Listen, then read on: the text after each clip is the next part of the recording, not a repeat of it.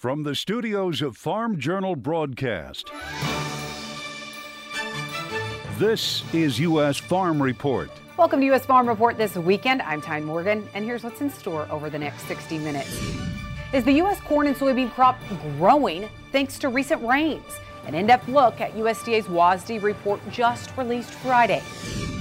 Coping with consolidation. This is the worst annual year pork producers will ever have. The livestock industry facing a couple major blows. We'll tell you why. Beefing up demand by serving up something new. I learned the fact that so many people working in this industry are working so hard and taking care of the land and the cattle, not only for today, but for the next year, for the future. A twist on traditional trade missions. And in John's world. Remember the great trucker shortage?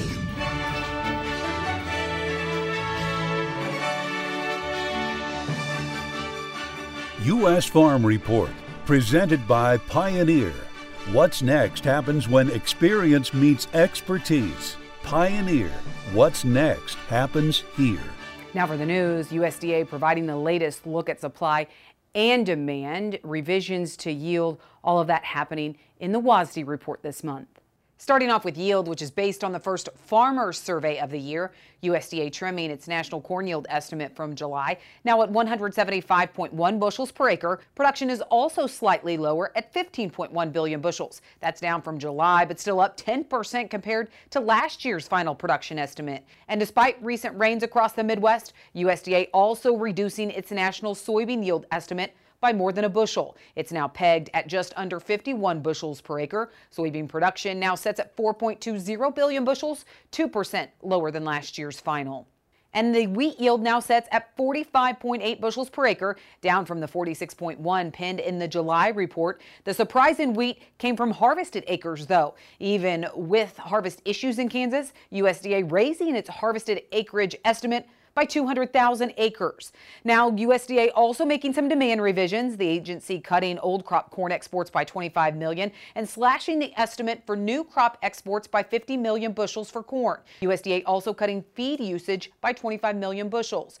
USDA trimming the wheat export and new crop corn export estimate by 25 million bushels. And as you can see, those adjustments impacted old and new crop balance sheets in the U.S. Corn and soybean old crop ending stocks were increased. For new crop, even with the expectation for lower corn exports, USDA still cut its new crop corn ending stocks estimate by 6 million bushels. Soybeans were also trimmed by nearly 6 million. For wheat, though, USDA increasing new crop ending stocks slightly there. And with the situation in Ukraine, what about global stocks? We'll talk about that coming up in our marketing roundtables.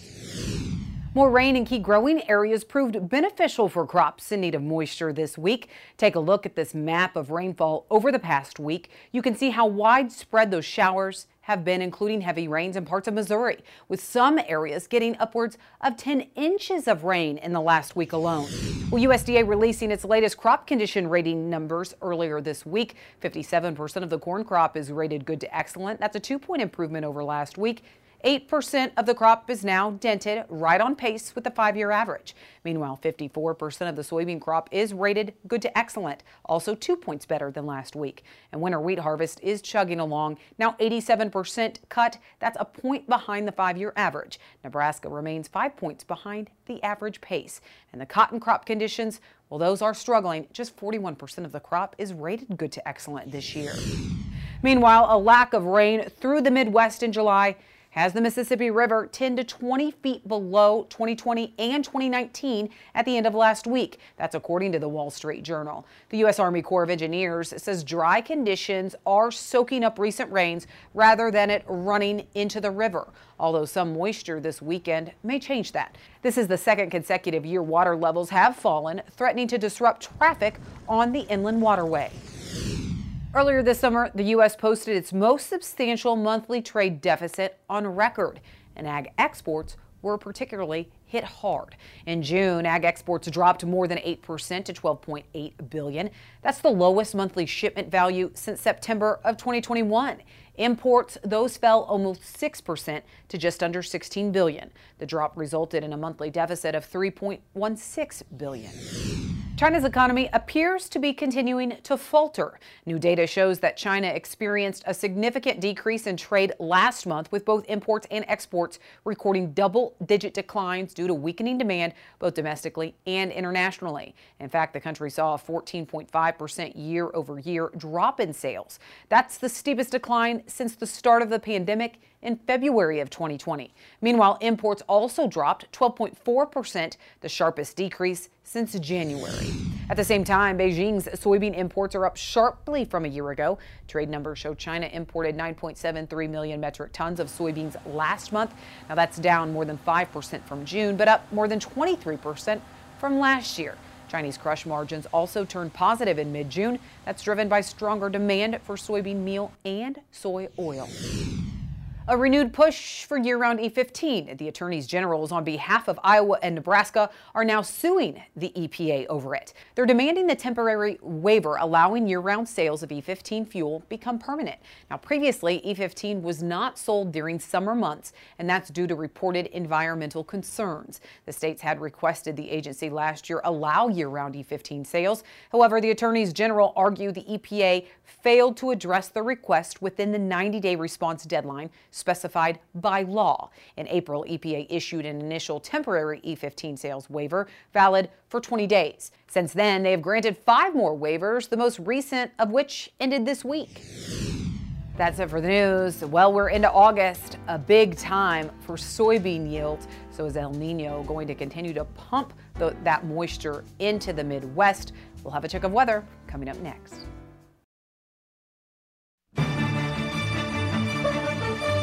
Time now for a check of weather with meteorologist Matt Engelbrecht. Matt, we're seeing more storms across the U.S., including the Midwest. So is this officially the El Nino effect?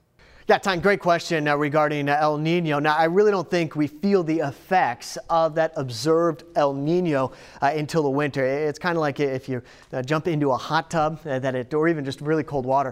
It takes your body some time. You always hear, well, you'll get used to it. Same situation with how the atmosphere reacts to the warmer or cooler ocean temperatures. Is it takes time for those change in temperatures to be reflected in what you see here, which is the jet stream. So the bigger player being a global circulation in the oceans translates to the jet stream, but there's a bit of a lag time, and it's not until about the winter season that we'll be able to really pinpoint this as an El Nino type jet stream or pattern. Now, speaking of which, here's the jet stream coming up towards the end of the weekend. A shallow pocket of some cool air. The pattern is trying to go more zonal or more west to east. With that, rain chances stay low, and where temperatures are the hottest, they'll stick around in the same area for an extended period of time, and where they're the coolest, those temperatures stick around for an extended period of time. So basically, seeing this in the jet stream says the current conditions you're experiencing, whether it's Sunday or Monday, it's going to persist for a couple of days. It's not until Monday and Tuesday start to see a shallow trough start to dig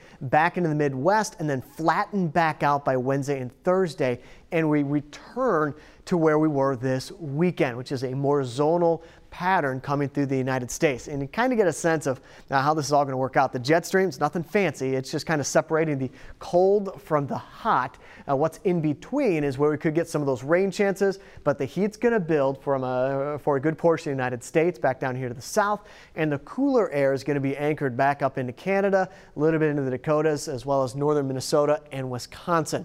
In between is kind of that battleground where not only do you get the chance of some showers and thunderstorms, but your temperatures aren't going to be fluctuating all that much. They're not going to get the extreme highs or lows. They're going to be pretty average. As for Friday, another little shallow trough tries to dive on through with this high pressure down to the south, so it may get some more scattered showers and thunderstorms coming up Friday and Saturday of next weekend. Just spent a good 3 minutes talking just about the jet stream. As for that latest drought monitor, again, up near the extreme, if not exceptional, into portions of the United States. Hopefully through this past weekend, we're able to get some help with some scattered showers and storms. Should be some more on the way going into next week. Thanks, Matt. Well, USDA's latest WASDE report released on Friday, drawing more debate about the national yield. But with these rains, is the national corn and soybean yield actually growing? Matt Bennett and Joe Vaclavic join us next. Welcome back to U.S. Farm Report this weekend. A big weekend to talk markets with WASDE, crop production just coming out. We have Joe Vaclavic of Standard Grain and Matt Bennett of agmarket.net to talk about the reports. Joe, to start us off, though, yield. We figured that we were going to see a yield adjustment there, but were there any surprises out of these USDA reports? You could call the yield numbers surprising to some degree. The numbers were slightly lower than what the trade had expected, but not super bullish versus expectations, I don't think.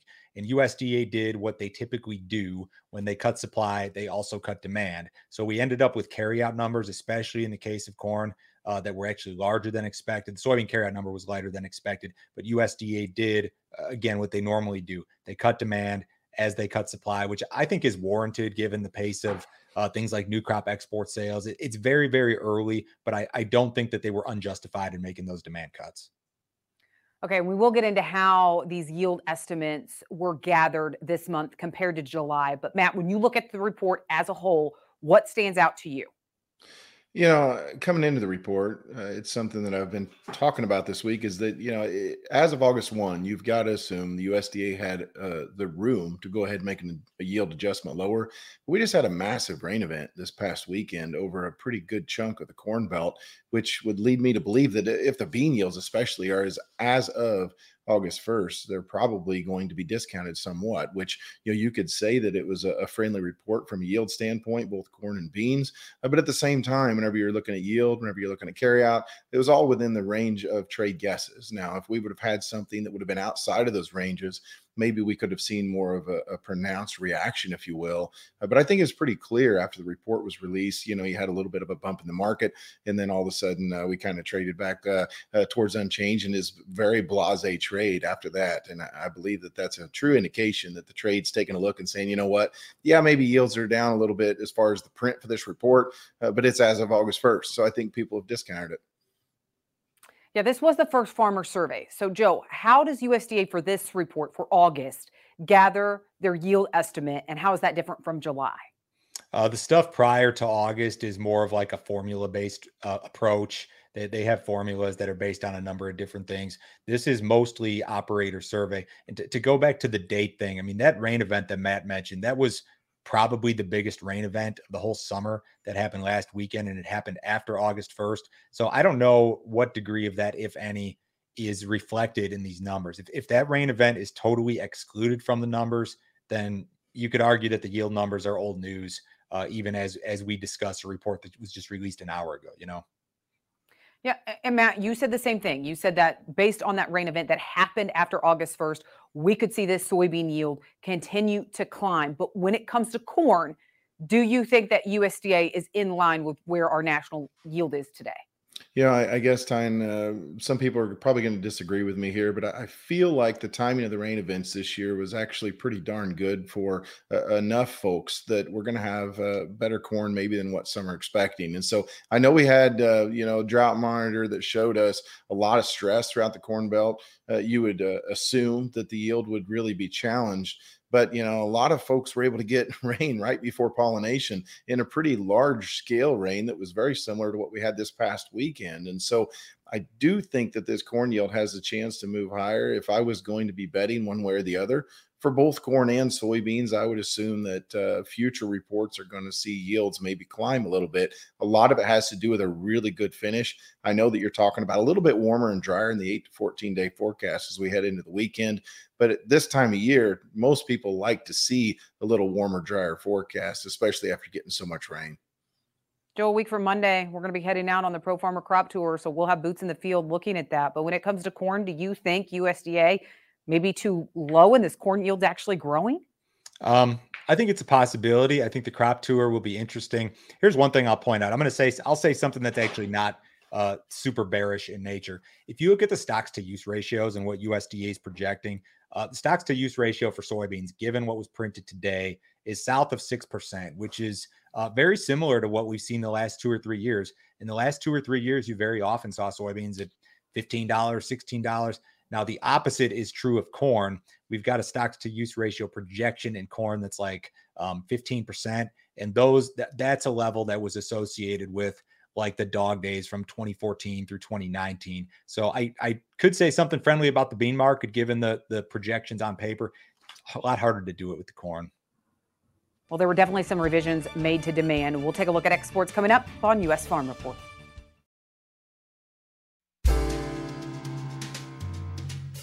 According to the American Trucking Association, they're short nearly 80,000 drivers. But is there really a shortage of truck drivers today? That's John's World this week. Cast your mind back to early 2022 and the headline-grabbing trucker shortage. My conclusion then was that there wasn't much hard data to substantiate that alarm. There always has been a need for truckers, and perversely, there seems to have been ample qualified workers to fill it at the same time. It didn't take an economics degree to figure out the problem. Truckers simply weren't being compensated enough to entice and keep workers. Now, a year and a half later, the headline is the demise of one of America's largest trucking companies, Yellow Trucking, and the end of 30,000 jobs they represent. Freight companies as a whole are struggling now with reduced demand, which threatens even more trucking jobs. At some point, most of us begin to wonder about these alleged shortages. Adding to the muddled picture of jobs and pay is the historically low unemployment rate, which emphatically illustrates how small the pool of potential employees is. For trucking, which is often a career step up from entry wage employment, increases in the minimum wage by many states has helped low-wage employees keep up. Since the pandemic, the surprising strength of low-wage compensation compared to skilled or managerial wages removes a lot of the motivation for workers to consider a trucking job. Note the inversion after the pandemic of which income quintile is seeing the greater wage increases. Trucking companies have long dealt with the astonishing turnover rates since the prospective employee pool was large enough and, for the most part, already qualified. New CDL licenses are issued to about half the current trucker numbers each year. Short-lived shortages are not limited to employees either. I started looking back at the numerous shortages and dire predictions of the last few years. At least some semiconductor chips, for example, are now surplus or even in a glut. We've discovered more sources for lithium than anyone imagined. Ditto for copper, cobalt, and phosphates. It appears markets can remedy shortages faster than we ever imagined, and that the few stubborn scarcities are sidestepped with alternative solutions. Not always, but certainly more than hysterical headlines suggest. There will always be warnings about trucker shortages, I suspect, but they won't be coming from truckers. Thanks, John. Well, we don't have a shortage of antique tractors, that's for sure. A look at some classic iron and tractor tales next. Your next piece of equipment is on MachineryPete.com. Search equipment from dealerships across the country to find what you're looking for. Only on MachineryPete.com.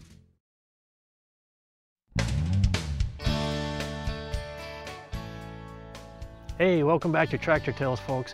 This week, we're going to feature a John Deere 620 Industrial from the Shawnee Tractor and Engine Club down in Oklahoma. When I found the tractor, it was not yellow. I did not know it was an industrial. It had been repainted a poor job of green. So the old standards, really, I like them, the old D's, and then I'd never really been around a 620 standard, so I thought, I gotta have this. So I talked him out of it, brought it home, and it's set for a year. When I started, the oil cap, I took it off and was gonna clean it and throw it in the vat, and when I did, this green paint flaked off and there's this weird yellow, and I go, well, I know John Deere's primer because I've seen it, and that's not primer. I called the Green Magazine because they do serial number searches. I said, now will this tell me if it's an industrial? And he got kind of quiet, and he goes, well, what makes you think it's an industrial? And I said, well, under the green there's this weird yellow that I think it looks like an industrial. He said, if this is truly an industrial, it'll be the only one that's known that's resurfaced.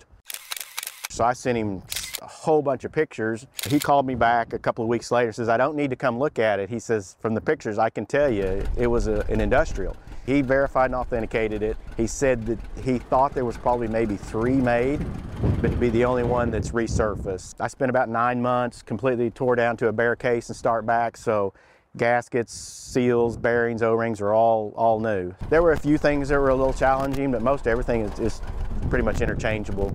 When I start working on one, it kind of consumes me. It's a sickness. I'll die with it, not from it.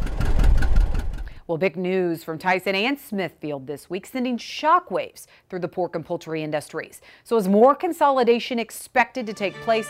And is this a repeat of 1998? That's our Farm Journal report next.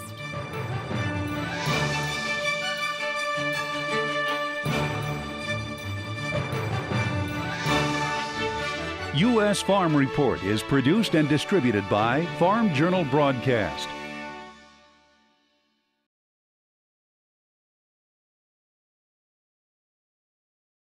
Welcome back to U.S. Farm Report. Trusted, timely, tradition. Welcome back. Well, some big news shaking up the livestock industry this week. That includes Tyson announcing that it's continuing to struggle with its poultry business, and it will shutter 4 more facilities later this year. Tyson Foods is saying the locations are in Arkansas, Indiana, and Missouri. The company plans to move the production to other locations as a way to boost capacity utilization and reduce costs. Production is slated in at 3 of those locations yet this year, and then another location early 2024. The company has been working through a significant consolidation plan over the past year and a half. You may remember back in May, Tyson reporting a surprise loss in the second quarter earnings. Monday, well, it reported another $400 million loss in Q3. However, the company still expects revenues above $53 billion. Well, Tyson's announcement, along with a Smithfield announcement this week, really sending shockwaves to producers impacted, but also those rural communities where those individuals work and live. But the reality is, this could be just the start of another major shakeup in agriculture as the livestock industry copes with consolidation. Tyson Foods announcing it's shuttering 4 poultry processing plants later this year and into 2024. And Smithfield Foods says it's closing more pig farms in northern Missouri. Both were big announcements this week, signaling a big shift for the entire livestock industry. It has been decades, frankly, time before the last time we've seen these kinds of signs of consolidation, and just tells you where the industry is today. Of the 4 Tyson poultry processing sites that will soon close, 2 are located in Missouri. And those 2 plants alone resulting in the loss of nearly 2,200 jobs. It also means poultry producers are rushing now to find a new home for their birds. I think some growers, likely their contracts will be bought out. I think in other cases, it seems like some growers are going to have the opportunity to be growers for other plants that are nearby to their facilities. And whether it's poultry or pork, economists say the decisions are driven purely by economics. If you look at recent USDA data, it would suggest margins to broiler production have fallen 60% from July of 22 to July of 23. Iowa State University's data shows crumbling margins are also happening on the pork side. My data through June shows pork prices are down 5% compared to June of last year.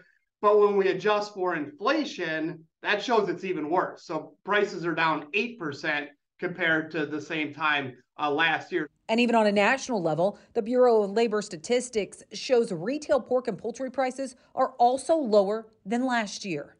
We've had at least a 10% pullback in most of those categories, and particularly the chicken and the pork complex. Why is that? It's certainly not because cost of production have changed a lot. They're still elevated, but consumer buying power has been squeezed.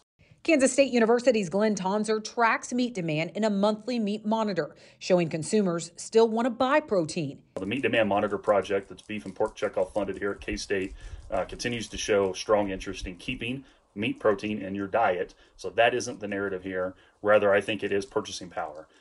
Scholl says consumer demand is driven by 4 things: consumer incomes, prices of other protein substitutes, as well as taste and preference. And today, he says it's the consumer income piece that's faltering. We really inflated consumer incomes. We pumped a ton of money into the economy. Money supply increased roughly 40% in 2 years. Consumers had a lot of money to spend, and they spent it on protein, including pork, right? And they had a lot less things to spend it on during the pandemic and the tail that persisted. And now that incomes are tightening, inflation and higher interest rates are also impacting how much protein consumers can afford to buy. It's not just pork, but in particular, when we look at pork, this is the third consecutive quarter that we've seen pork demand below year-ago levels. And so while 2022 will really stood out as a very strong pork demand year and really helped offset a lot of the higher costs we had, we're starting to see that pork demand decline. Tyson CEO also telling Yahoo Financial this week there's never been a more challenging macro environment in his 40 years of business, adding, quote, "It'll be challenging for a bit," end quote. So what makes this more challenging than even during COVID? Schulz says it's actually tied back to the pandemic. You can think about this as just a really long tail onto that, because you got to think about all the outside forces that are impacting pork producers, right? You have higher interest rates, still inflation well above, the 2% that the Federal Reserve benchmarks. You have employment issues. Consumer incomes are obviously being impacted. Health of the general economy, questions of if we will enter a recession. Fiscal policy, monetary policy, they're all impacting producers' profits. Iowa State's model for profitability shows farrow to finish operators in Iowa are bleeding red. This is the worst annual year pork producers will ever have. Before this, we always talked about 1998 as the worst year ever, but 2023 collectively will be worse than in 1998. Iowa State's data shows in 1998, which is the last time the industry saw mass consolidation, farrow to finish operators in Iowa were losing nearly $27 a head. This year, projections are those losses will hit nearly $30 a head. And we're going to piggyback that with the year next year, at least what we're forecasting, is well below break-even level. So 2 consecutive years of large negative profits in pork production. And that's why economists warn that consolidation could continue and only accelerate in the coming months. Packer-owned hogs has been up to 40% of the hogs. That's the number that's continued to increase. Potentially there, we could see increases in Packer-owned hogs if that continues in consolidation.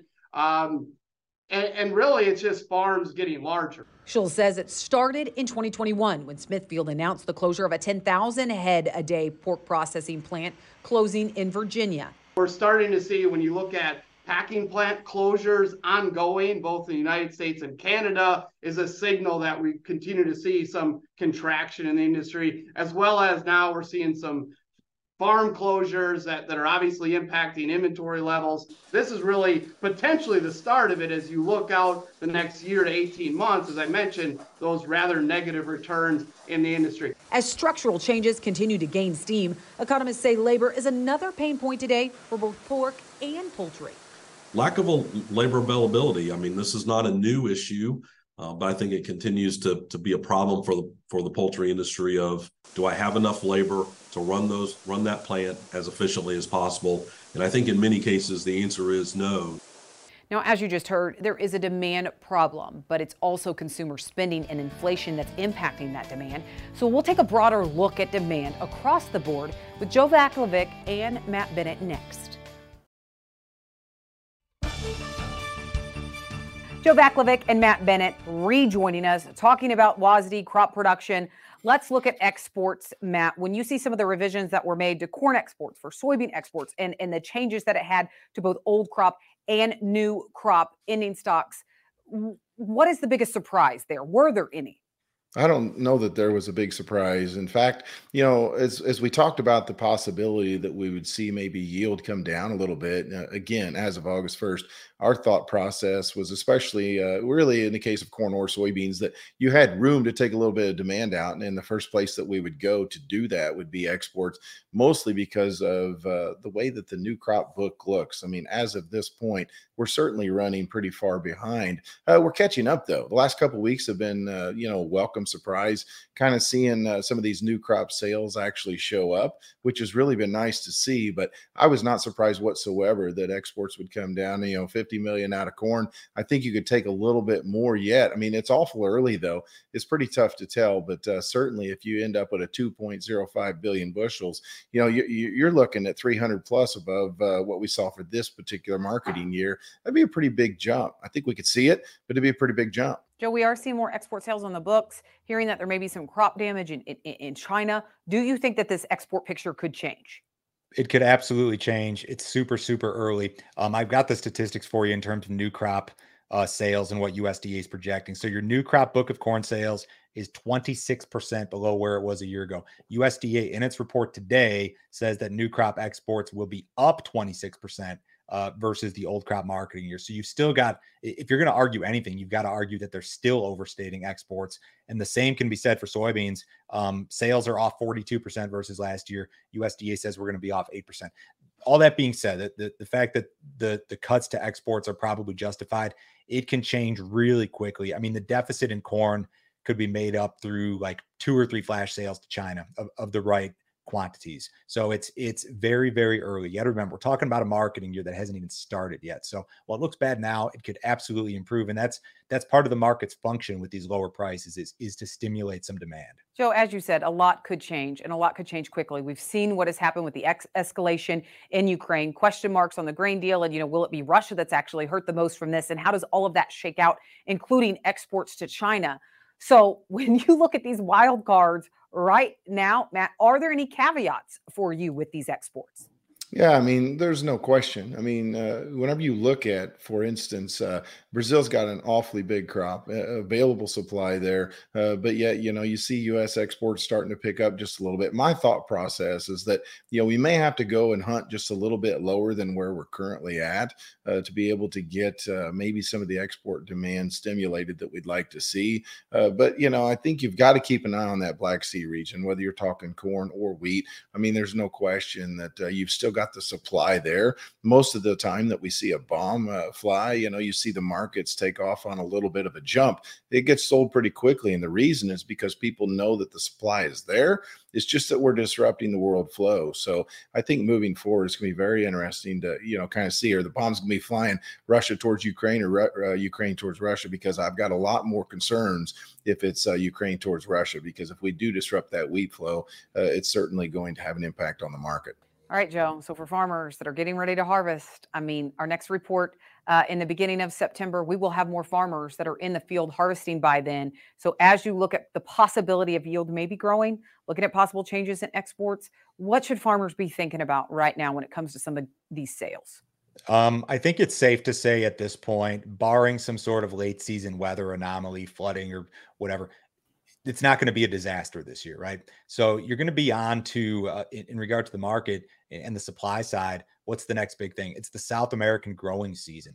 They're going to start planting soybeans in Brazil here in a couple months. And there's always the potential for crop scare events like we had, this June. We could have a winter crop scare event as it relates to South America. And because they're such a big player now, if you get the wrong weather forecast for a week or two, you could see a sharp rally in grain prices. And then also as it relates to this marketing, a lot of guys are going to harvest corn, harvest soybeans, put them in the bin. You've really got into the next U.S. growing season where you could see weather issues, during planting next year. So I think this year is not going to be a disaster. The yields could change up or down a little bit. I don't think by much, but you've still got a lot of things on the supply side in regard to South America.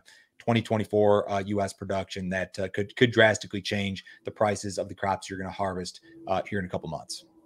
All right, Matt, Joe, thank you so much for joining us. We need to take a quick break, and then we'll have much more right here on U.S. Farm Report. Beef exports shattered records last year, and while those exports are softer in 2023, it appears demand is picking up pace in terms of exports. But that's not stopping the U.S. cattle industry from serving up new market potential in a very unique way. This weekend, Michelle Rook explores how they're beefing up demand. Cattle producers in the U.S. Meat Export Federation hosted a Japanese celebrity chef here in South Dakota to help expand U.S. beef exports in Japan. TV host and chef Rika Yukimasa toured South Dakota cattle operations, including the Kamak Ranch, to learn how U.S. beef is raised. I learned that it's a life learning process to take care of the cattle as well as the pasture and then the grass and everything. And I learned the fact that so many people working in this industry are working so hard and taking care of the land and the cattle, not only for today, but for the next year, for the future. She wants to share that with her audience, plus the positive attributes of U.S. beef versus highly marbled Japanese beef. I want to tell the Japanese audience that how we can appreciate American beef in slightly different way from Japanese beef. For example, Japanese beef has a lot of marble, whereas American beef is a lean meat. And it's great when you eat with a chunk of beef or a grill or eat as a steak. Kamak says engaging with Japanese consumers is key in expanding exports to this top customer. You know, we've got 100+ species of native range that is still intact because we are raising cattle on it. It has not been put to plow. And it is, you know, it's nature continuing its life cycle and its ecosystem in a healthy, sustainable way. And I think it's important to share that message. And he recognizes the importance of exports, especially of variety meats, to his bottom line. A high-value market for those cuts is so important because what are we going to do with all the tongue? What are we going to do with all the short ribs? Things like that, the stomach, the tripe, the kidneys, stuff that maybe we don't have a market for domestically, but when we can export, you know, to Egypt or we can export to Japan, you know, short ribs to Korea, things like that. I mean, it's just adding value to us. In fact, Japan bought a total of $2.3 billion of U.S. beef in 2022 alone. I'm Michelle Rook for U.S. Farm Report. Thanks, Michelle. Well, the gamble of when to market your crops. Customer support is next. Why can't market advisors get it right? Registration is open for the 2023 Pro Farmer Crop Tour, August 21st through the 24th. Attend one of our nightly meetings or join online as we gain insight on the 2023 growing season. Visit profarmercroptour.com/register to select the stop nearest you. Well, John and I have both heard the comments over the years how meteorologists and our market analysts can still have a job when their forecasts or projections aren't always right. Well, it's a complaint that isn't going away in customer support this weekend. A question today, a common question, about the commodity market and advice. The question I have is how the experts missed the markets by so much. Sold my beans, got the most I ever had. The next week, off to the races. The bean market shot up and kept on their way up. And that's from Aaron Charlson, I hope it's right, in Forest City, Iowa. Seems like I've heard this complaint a few times before. There are a couple of things to keep in mind. The first is our ability to fool ourselves into thinking what we would have done with better information. Suppose you hadn't sold at what seemed like a great price. How can you be sure? You would have sold later at even higher prices. Our brains are wired and trained to assure us we would have sold at the top. But the reason markets keep going up is there are more buyers than sellers. During my career, I have constantly calculated how much money I needed just to survive and make a profit. After a few times of experiences like yours, I realized that was the important number, not an imaginary price in the future much higher. My father frequently reminded me the secret to a long career in farming was to show up every spring. So my victories were matching that number or beating it a little bit, and doing better was worth celebrating. The second point is those darn market advisors. Personally, I'm reassured when market prices move in ways that surprise them. The old saying, if they can predict the prices, why don't they just make a fortune on their own instead of selling that priceless information, does have an element of truth in it. Truly free and open markets are, by definition, unpredictable, which means we can all reach conclusions about market factors for our own farms. The other prediction problem is if an advisor was even slightly more accurate than others, more people would follow her advice, which would make the market act exactly the opposite. Announcing the prices peaking, for example, would flood the market with sellers. Plus, years of experience have proven to me I will hear the advice, such as that, about 30 seconds late, which is like last week in market time. Selling a crop for the best price ever is a singular event. Not being able to enjoy that rare moment robs farm careers of joy, and accomplishment. Thanks, John. Well, up next on a lighter and more upbeat note, chickens for a cause. We're off to a fair in Wisconsin for a touching story next. Well, we had some dreary news in the poultry industry that we covered at the top of the show and in our Farm Journal report, so we wanted to end on a happier note. Chickens for a cause. Just look at that smile. A Wisconsin kid named Callan has just turned a couple of chickens into some serious bucks, and he did it all for a good cause. Callan's younger brother is battling stage 4 cancer, and so he wanted to help. So a family friend helped him sell his chickens at the Rock County Fair, with the cash earned going for his brother's treatment. All told, his chickens earned $6,000, and community members matched it, bringing the total to $12,000. Listen, there are so many touching stories out there from county fairs. If you have one, we want to hear about it. You can email those to mailbag@usfarmreport.com. I know state fairs are going on, so even if there's a touching story there that you want us to know about, please send it our way. Well, that does it for U.S. Farm Report this weekend. Thank you so much for watching. Be sure to tune in again next weekend as we work to build on our tradition. Have a great weekend, everyone. U.S. Farm Report is produced and distributed by Farm Journal Broadcast.